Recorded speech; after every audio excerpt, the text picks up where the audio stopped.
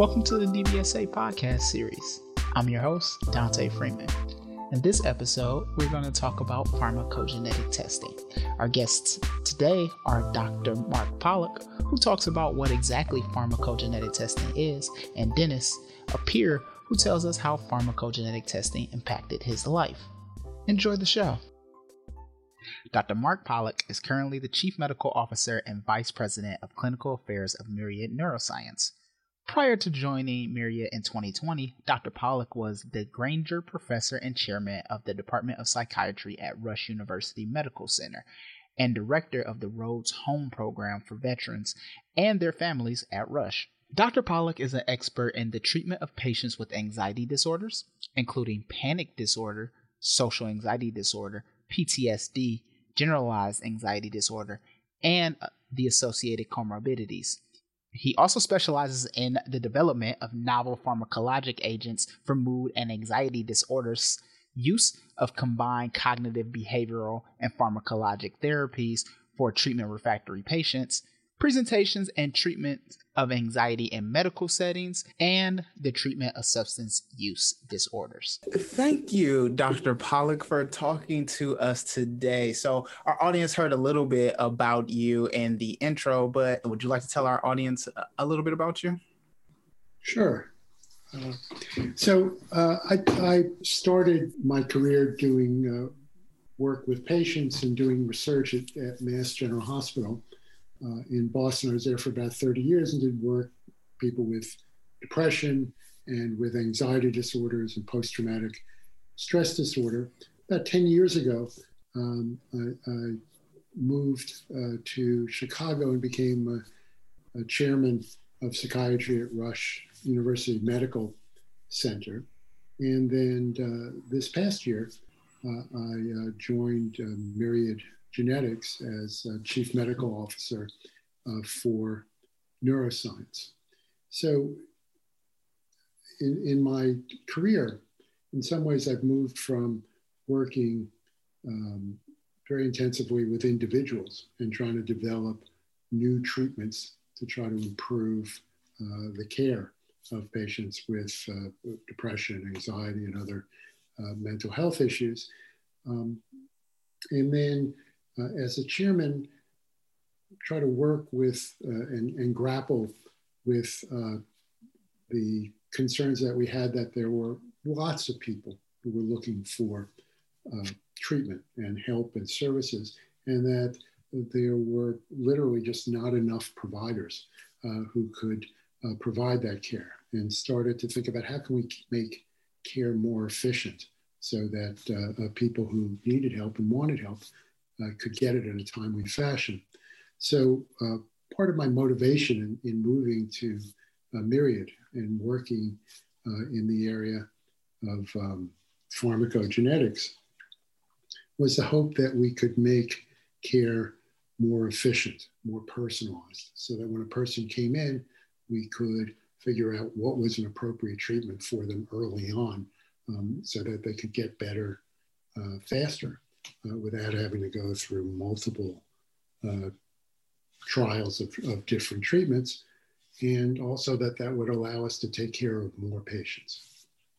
Yeah, we hear often from our community that some things that they have a hard time doing is going through a bunch of different treatment options, whether that includes different medications or different types of therapy, and it discourages them. So what would you say to a patient right now who feels that way? They've gone through treatment after treatment or medication after medication? Well, I think it's important, one, that people not give up hope, that we do have effective treatments for patients with depression, anxiety, other kinds of mental health issues. But I also understand the frustration, the future of psychiatry, of mental health treatment, and in not just in mental health treatment, but really in medicine across the board, is to try to personalize treatment, to understand the patient's individual biologic predisposition, and to try to target treatment so that it's more effective for them. So we get rid of some of this trial and error. So for instance, in a large study that was done in depression. Patients got started on a standard antidepressant. About a third of them got very much better with that initial treatment. And that's terrific, but that also meant that 2/3 or more of patients were still struggling with depression. These individuals went through a number of different additional trials, 3, 4, 5 or more sometimes trials to try to get better. And that takes weeks, months, sometimes even years, and can be horribly frustrating. So our interest in using information about the person's genetics is in trying to match an appropriate treatment for them, one that they'll tolerate well and respond to early, so that rather than having to go through multiple different trials, we can put them on something soon that has a better chance of getting them better. What exactly is pharmacogenetic testing? Sure. So, we all know that we inherit genes from our parents, and that genes determine lots of things about us: our hair color, our eyes, our height, probably our predisposition to different medical conditions. It also determines how we metabolize, how we process things that we take into our body. We all know that some people can eat whatever they want and never gain a pound, and other people have to be very careful about what they eat or gain a lot of weight. That has to do in part with individual differences in how they process food. Similarly, there are differences in how people process and respond to medication. So some people can take a medication and their liver is very efficient at metabolizing and processing that, and their blood levels are very low as a result of that. Other people don't process it very efficiently at all, and they may get very high blood levels. And in the first case, they may not respond. In the second case, the high blood levels may cause them to have side effects. So those differences in metabolism and also in how people respond is to some extent under the control of our genes, what we inherit.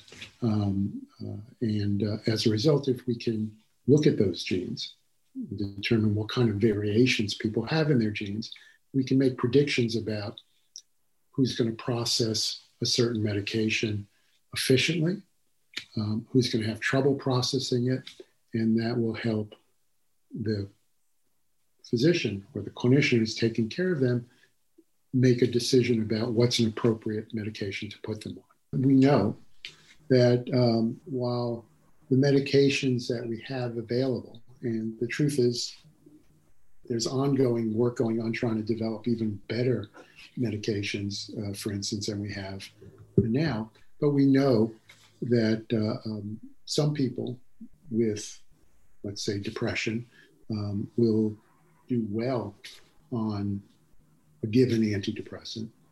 Other people who in many ways look to have the same kind of depression, they may have the same symptoms, they may have been struggling with it for the same length of time, same presentation, they won't respond to that given medication.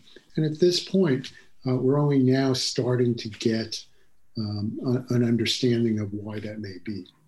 And part of that reason looks to be, again, that we have different genetic endowments. We process medications differently. The medications respond to or react to the receptors in our brain differently depending on our genetics, the genes we have, and that will help determine treatment, and again, could be used to guide treatment selection earlier on.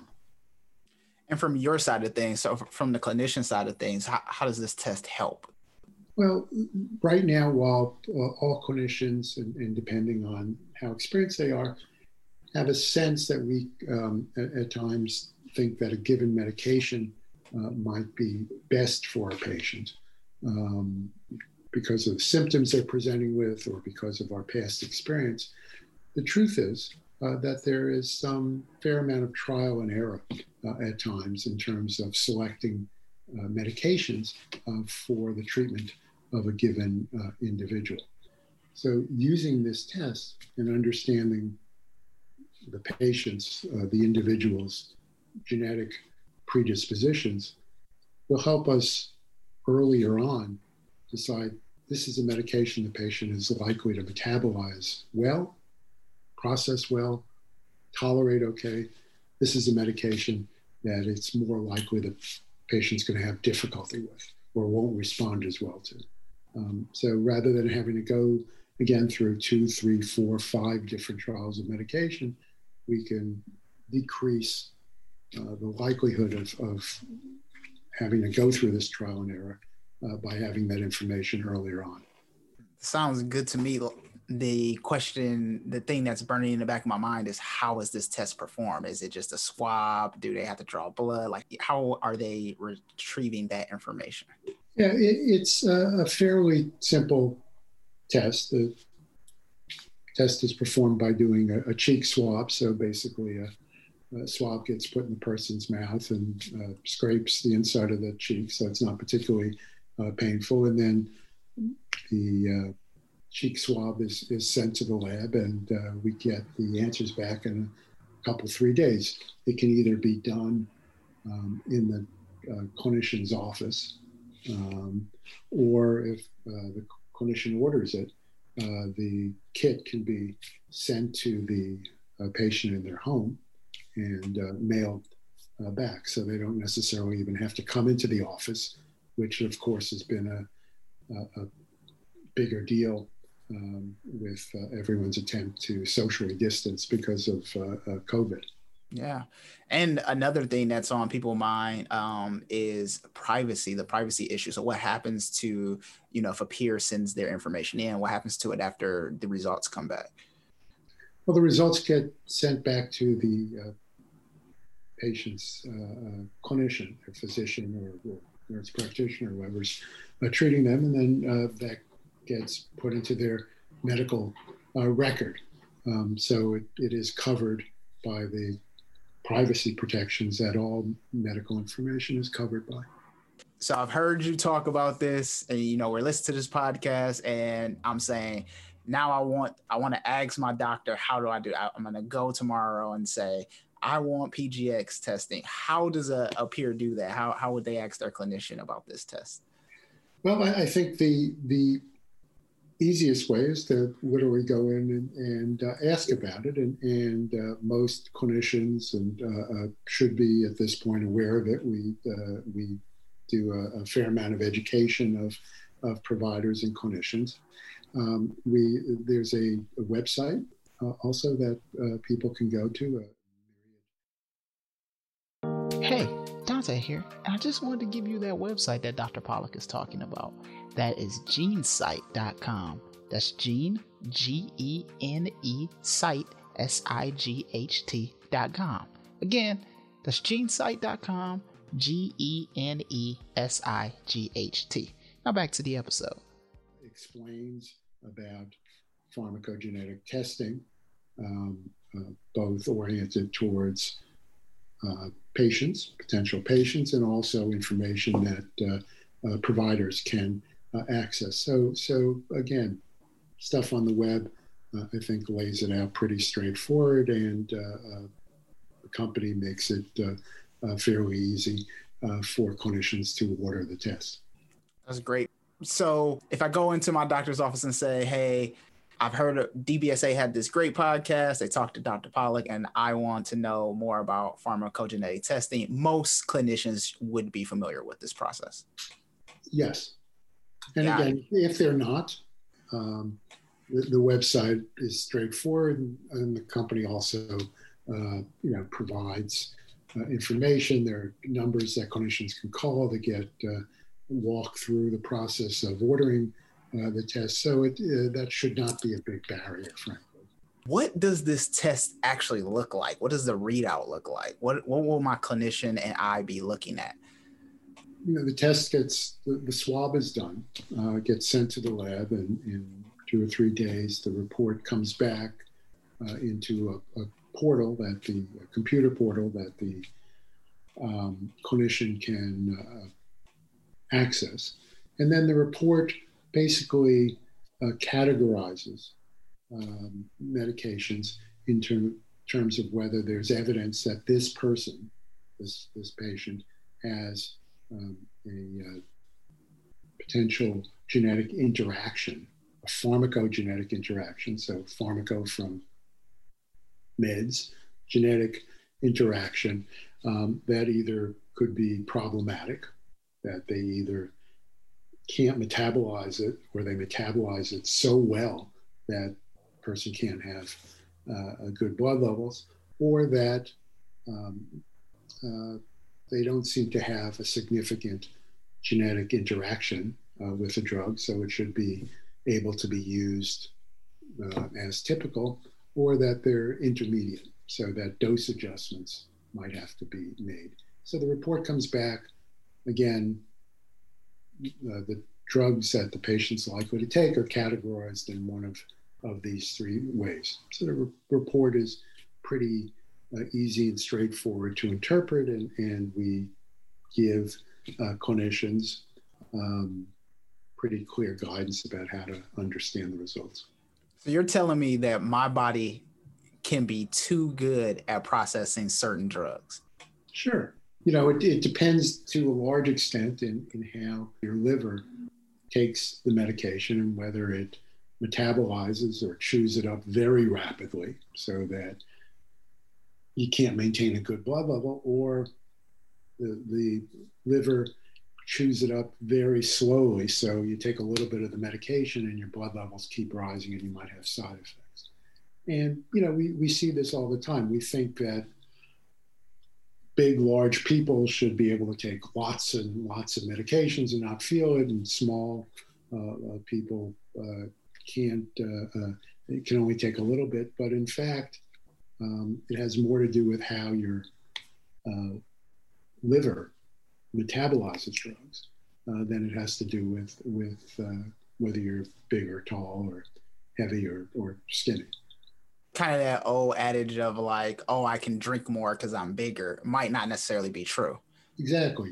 It probably has to do with how efficient your liver is, and that is to a large extent under genetic control. The genes that you inherited from your parents and in the past to a large extent control that. I think we hear all the time about not being able to process a drug because your body just doesn't agree with it. I think it's rare though that we hear that, oh, maybe your liver is just too efficient. I don't think that's something that's very common. Well, there are certainly true that as a clinician, I might give a patient a medication and they swear up and down they are taking it, and I believe them. And then I measure their blood, and I measure their blood levels, and there's nothing in their blood. Now, it doesn't mean they're not taking it. It just means that their liver is chewing it up, metabolizing it so quickly, so efficiently that it doesn't build up at all in their blood. And if I'm relying on that medication to help them with their depression or anxiety, that's a problem, right? We're hopefully at an inflection point, a tipping point in medicine, and this is evolving, that we're in the next few years, and we're going to be much better able to target a particular treatment for a given individual, to say this is the person's genetic predisposition, this is what we know about them, and as a result, they're going to do better on drug A than drug B, or this class of medication than not. This is really the promise of personalized medicine, and the pharmacogenetics is, I think, going to be an important piece of it. What if my clinician, though, they're a bit skeptical about pharmacogenetic testing? What should a peer do in that situation? Well, I think at the end of the day, it obviously depends on the relationship between the patient and their doctor, their clinician. If the patient has had a good response to the treatment they're on, and they're doing well, they're tolerating it okay, then there's probably not a need for any kind of additional interventions. But if the experience has been that the patient's been on, 1, 2, 3 more different kinds of medication and is still struggling with depression or anxiety or psychosis, whatever their difficulties are, and they're still having problems or they're having trouble tolerating the medication, then I think the patient needs to advocate strongly to get this kind of information. And is this something in your experience that you've seen typically covered by insurance, or is this something patients will have to cover out of pocket? Some insurances cover it. Others do not. The company has committed to working with patients in the event that their insurance doesn't cover it, and has committed to making sure that the patient's out-of-pocket costs are not more than $330. So not nothing, but again, the company is aware of that and is committed to working with patients where insurance doesn't cover it. I do have a question about, so I got this test, my doctor does the results, and they say that medication B is going to work well for me. Is it as simple as including that medication in my treatment plan, or are there more steps that we need to go through? What should we do after we get this test? I think the test doesn't necessarily say, this drug is the perfect drug for you. What it does is give the clinician a list of different medications that the patient is more likely to tolerate okay and not have trouble in metabolizing and processing, and drugs that the patient would probably be at increased risk for having difficulty tolerating. And then the clinician can use that information to select an appropriate medication to increase the odds that the patient's going to do well. Right. So this is more of a tool. This isn't a magic bullet, so to speak. I think that's a great way of thinking about it. It's what's been called a clinician support tool. Mm-hmm. So it helps give some data that helps sharpen the choices that the clinician is making in terms of selecting an appropriate treatment and taking it out of the realm of just simple trial and error. Yeah. A clinician support tool. That might be something we need to add to our vocabulary over here. Or decision support tool also. A decision support tool. Okay. We need more acronyms, right? We do, right? We always do. I remember being in college in freshman year, and they gave us this big book of all the school's acronyms, and I was just like, no one's ever going to remember that. So a peer takes this test, them and their clinician work together to strengthen their treatment plan or modify their treatment plan. But what are some other things that they can do to, better their wellness after using something like this? Well, I think in general, medication is one part of a treatment plan for many people who are having some mental health concerns, but it's not the only piece of treatment for a lot of people. So for those individuals where it's appropriate, continuing their therapy is going to be an important piece of treatment, doing things to maintain their wellness. So when it's all possible, and this has obviously gotten even more difficult now with the pandemic, but doing things like getting out, exercising, trying to decrease social isolation. This has been a big concern, obviously, as many of us are stuck in our homes to a greater degree, but using whatever tools, the phone, the internet, or something to maintain contact with people in our lives is going to be critical. Exercise, nutrition, all these things, in addition to appropriate medication selection, are going to be important in trying to get people as well as possible and back on their path to enjoying and having a productive life. Yeah. Well, we appreciate your time, Dr. Pollack. Is there anything that you want to leave our audience with today?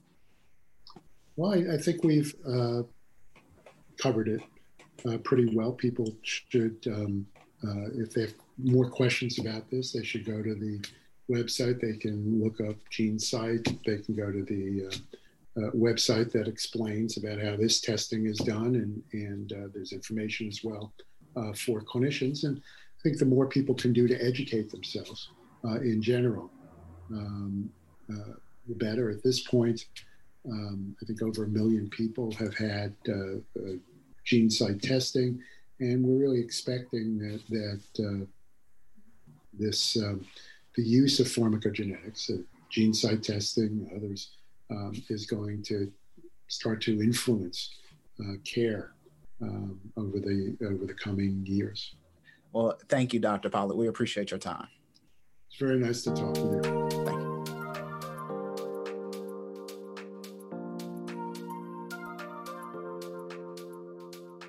Dennis is a peer from Pennsylvania who lives with depression.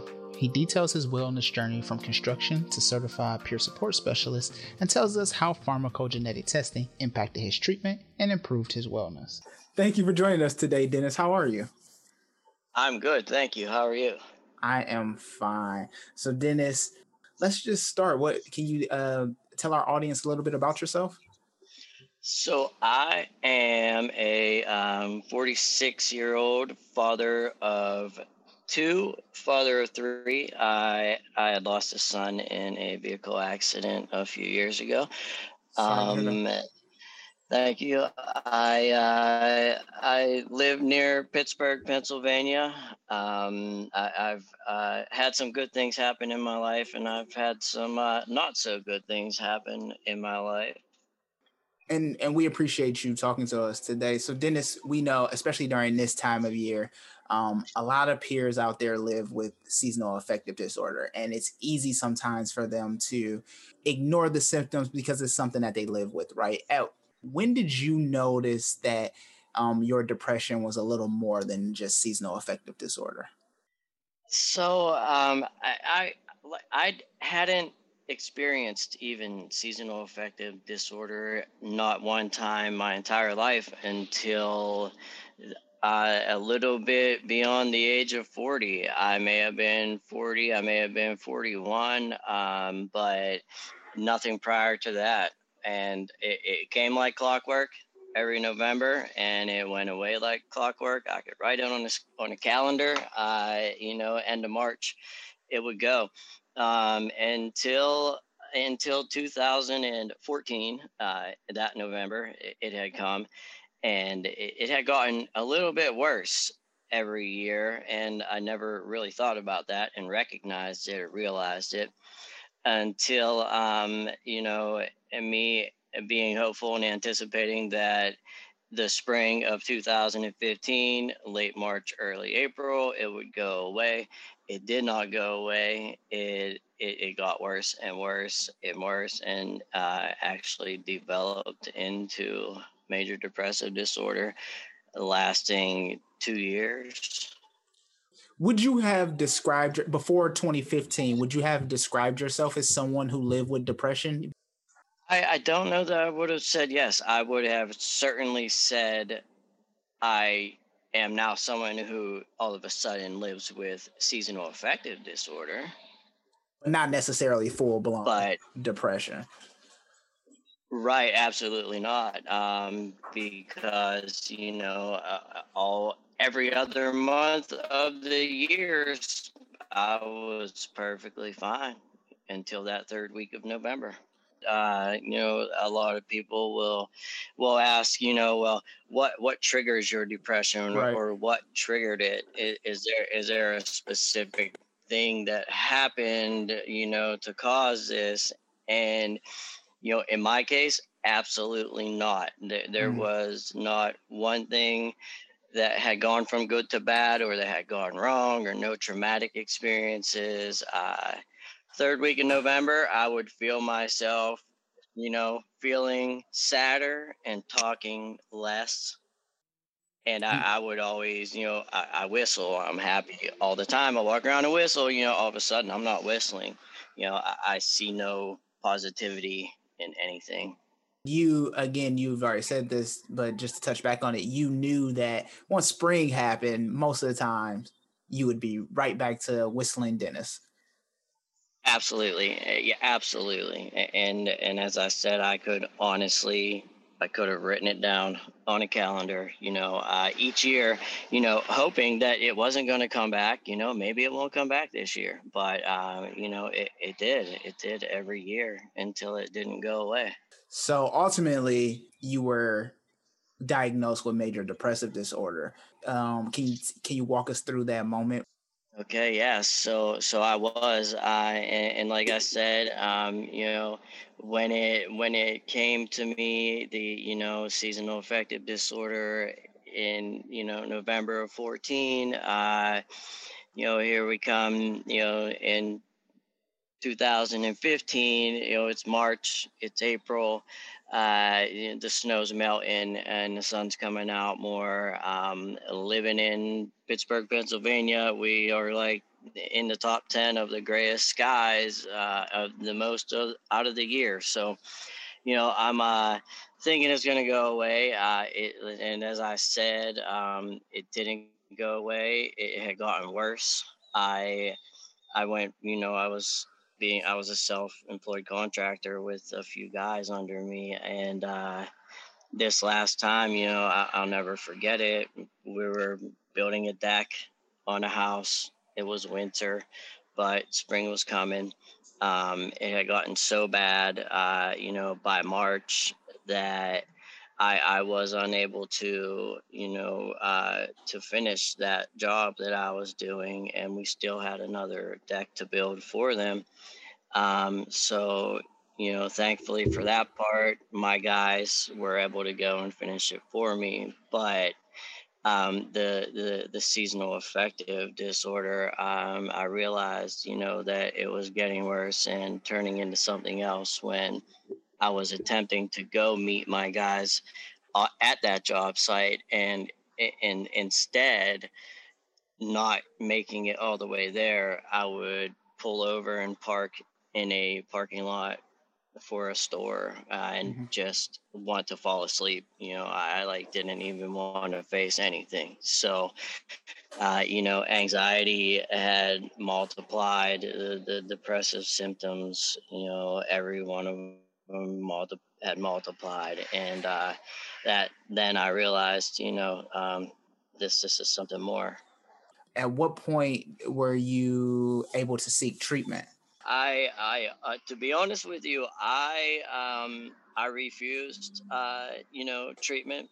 I refused, I didn't want to go to counseling, whether it was individual or group. I didn't want to go see another doctor by this time, because I had already, over the years with seasonal affective disorder, tried so many medications, been prescribed so many antidepressants, and, that nothing was working. So, at this point, all hope is gone. And, being in that depressive state of mind, like I said, nothing is positive. You can find something negative about, a diamond falling from the sky and landing in your hand. It's just, there's something negative that your depressive mind is going to find about that. So I was, against it. I was like, why? It's not going to work. I'm broken. Nothing's going to work. No medicine's going to work. No talk's going to work. No therapy, no psychiatrist, not going to work. So I didn't go, trying to do anything about it, or try to receive anything for quite a while, into being majorly depressed. I would have to say, like, 9 months into that major depressive episode, that is when I lost my son in a car accident. And my family had literally put me on suicide watch. They took my car keys. When my wife went to work, I was dropped off at my mother's. And, I would spend the day with my mom until my wife was done work, and they figured that was it. I couldn't take any more than that. So, made it through that. And I have to share this because it completely still baffles me. And it's important, I think, because, my son's accident, 2 days after that, 3 days going through the funeral arrangements and everything, my depression, I thought, had been lifted, like completely gone. I swear to you that, I was grieving. However I did that, I still, don't know. But I was no longer feeling any symptoms of depression like I had been for the 9 months prior to that. And I couldn't explain that. And now I couldn't figure it out. I'm like back out working and things like that. And I had asked a doctor about it, and my doctor said to me, I'm like, it's gone. He said, what are you going to do if it comes back? Because most likely it will.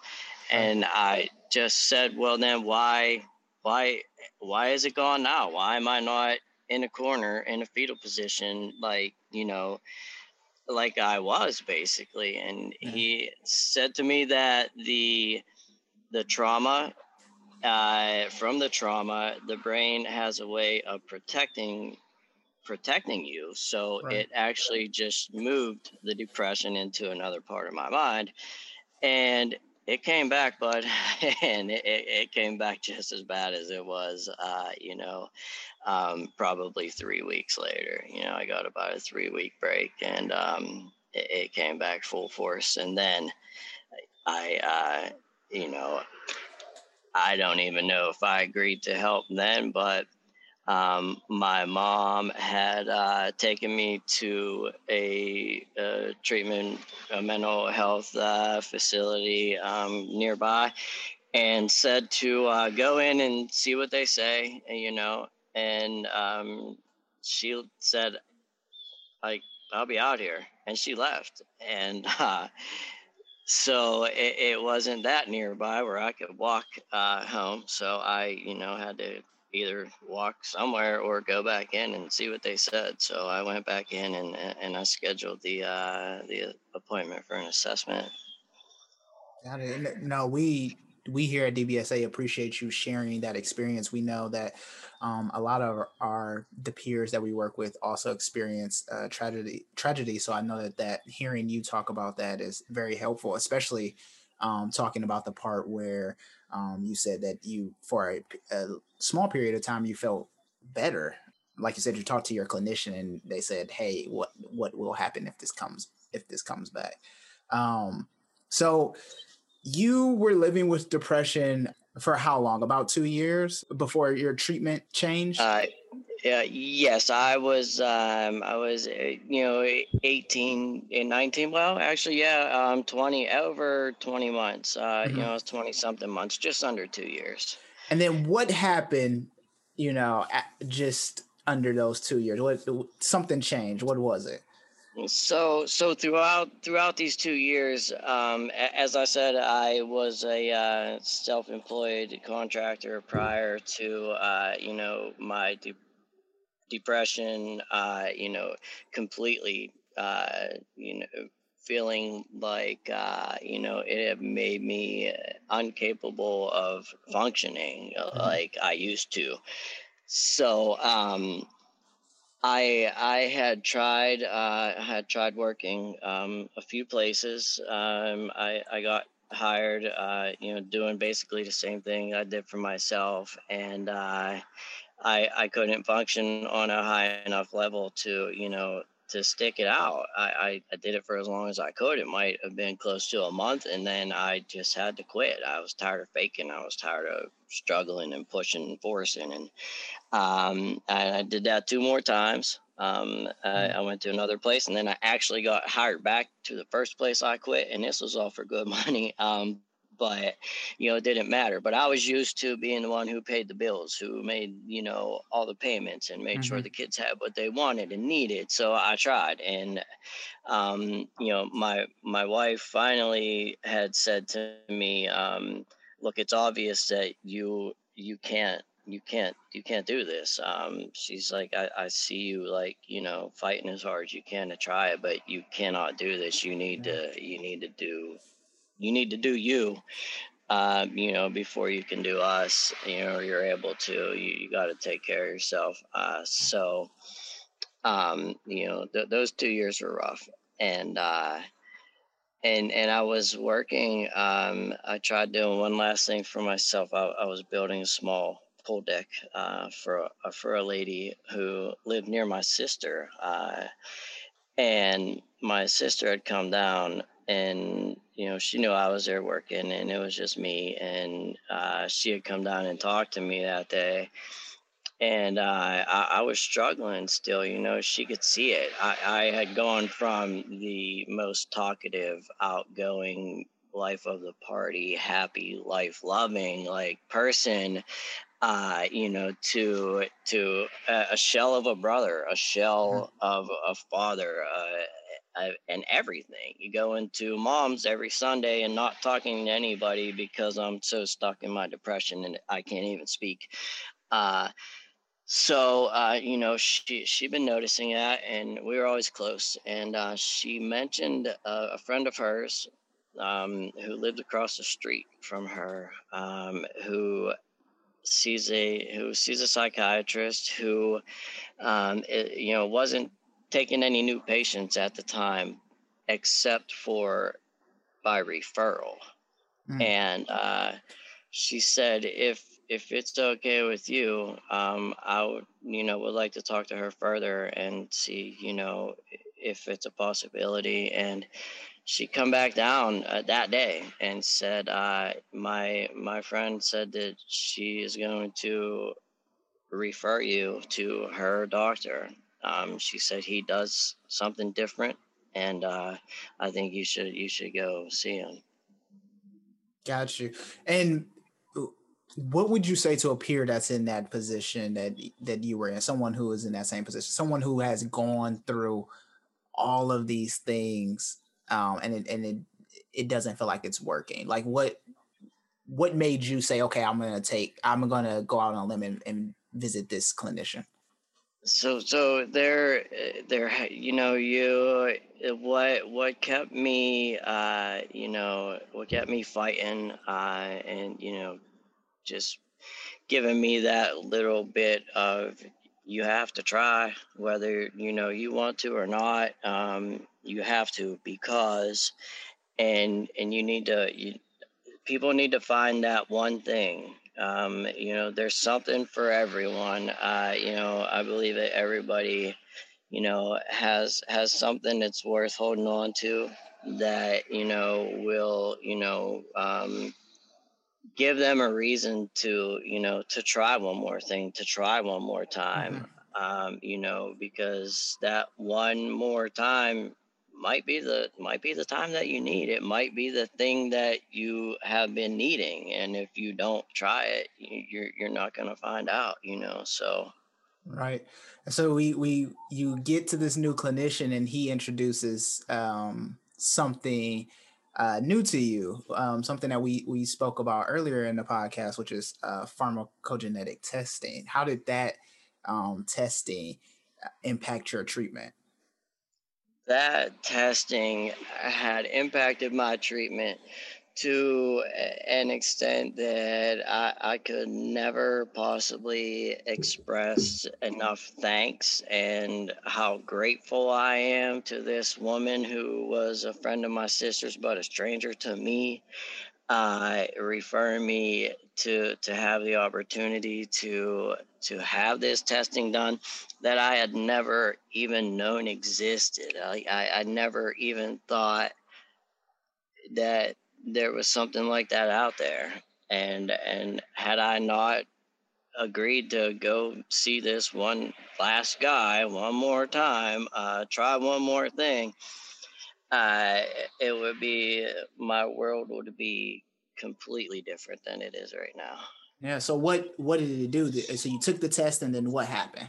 So my very first appointment with this, new doctor, he asked me, about my history, about how many medications I've, tried, and, what were the results and what are my symptoms. And he said, okay, I'm not going to play this trial and error. I think he said, I'm not going to play this trial and error game with you. You've been through that way too many times already.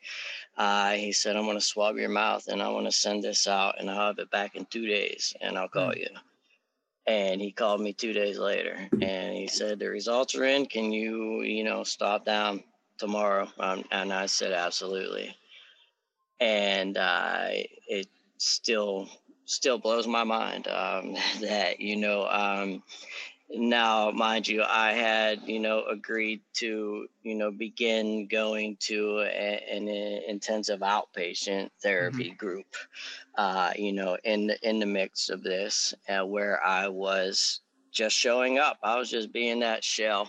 My head was staying down, and I wasn't saying a word. I wasn't participating. I was there, So the medication through the pharmacogenic DNA testing, whatever, I had started taking something that was, in my green list, and I, within, it was less than 2 weeks. It was, I believe, 12 days. Wow. That I started. My wife had said, "Did you just whistle?" And she said, as annoying as that used to be, she said, I miss it. And everything just got better from there. Got you. So you get the recommendation from this test. You're also in the this intensive outpatient therapy. Are you, now that you're taking this medicine, I think you called it your green list, now that you're taking this medicine from your green list, are you now also participating in the outpatient group? So that 12th day or so, and my head's up now. I'm awake, paying attention a little bit, and like the following week, I'm participating. And later that week or the very next week, I'm I'm a little bit more than participating. I'm offering people resources. I'm telling the lady who can't find a bed, where she can get help getting a free bed.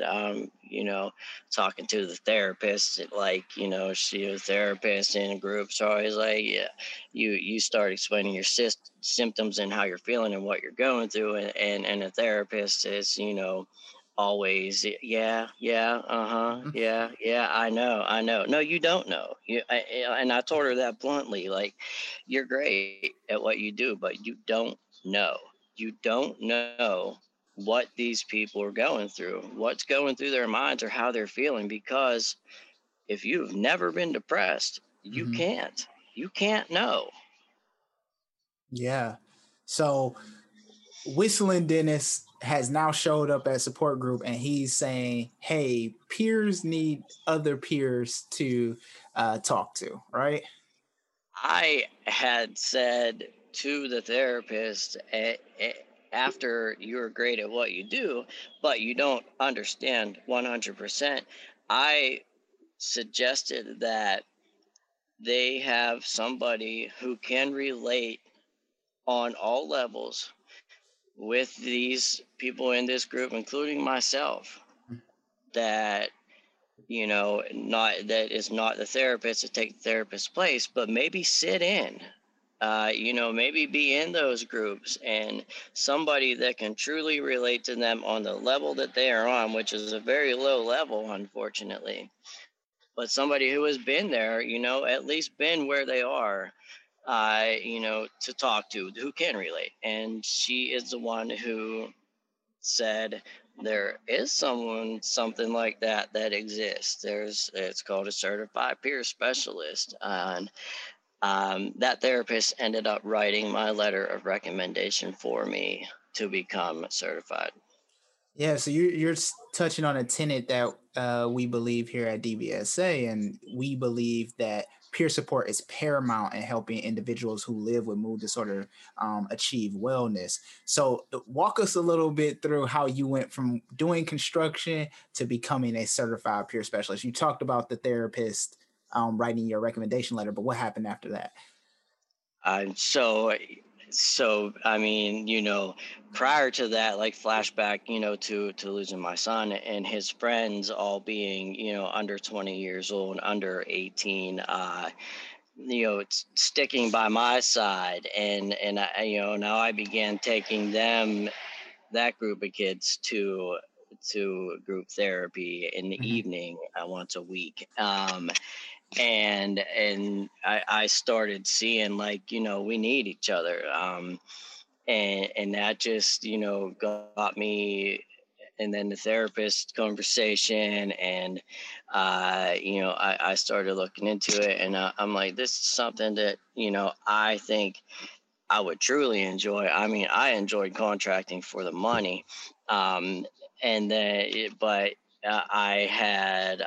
so I'd gone through the certification training. Now, it's just what I felt I wanted to do, and I had began making phone call to a treatment organization facility, and we're not hiring at this time, but give us a call back, and we're not hiring yet. We're not hiring yet, and now I'm persistent. Now I'm whistling Dennis. So, I kept on this lady, and she actually ended up promoting a certified peer specialist to a certified peer specialist supervisor in order to create a position there for me to be a certified peer specialist. That's wonderful. That's wonderful. So we went from having seasonal affective disorder to major depressive disorder, um, to just taking a chance on a clinician that you had never met with before, and taking a test that you've never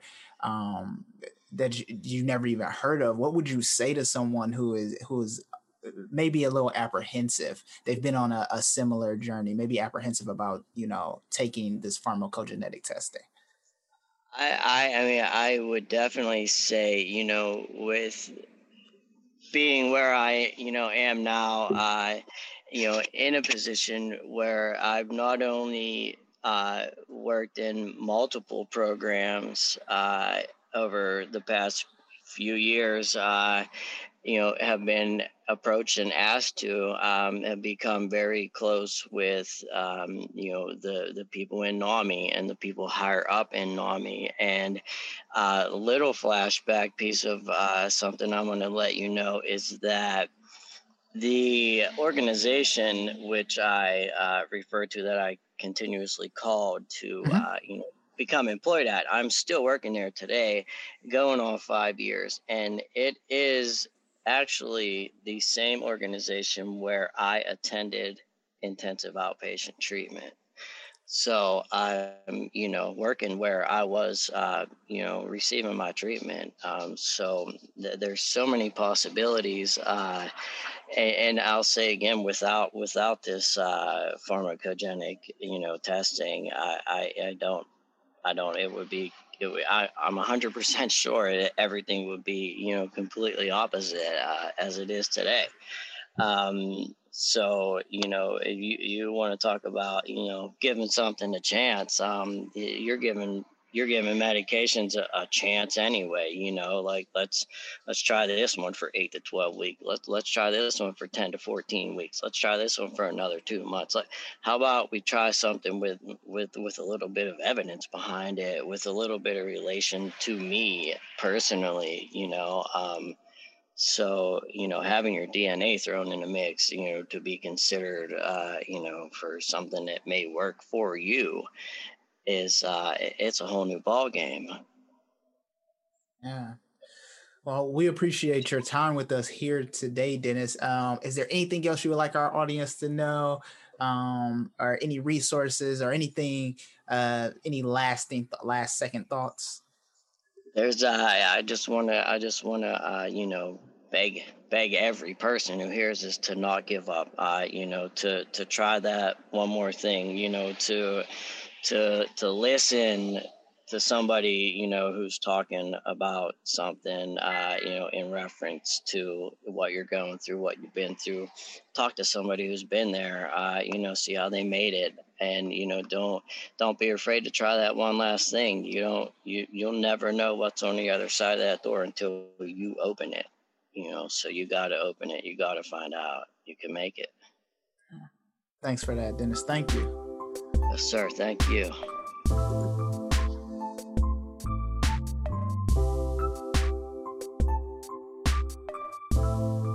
Now it's time for some footnotes. If you want to learn more about pharmacogenetic testing, you can visit our website at dbsalliance.org/pharmacogenetic. That's PHARMACOGENETIC. Or you can go to Wellness, Treatment Options, and then click on what is pharmacogenetic testing to learn more.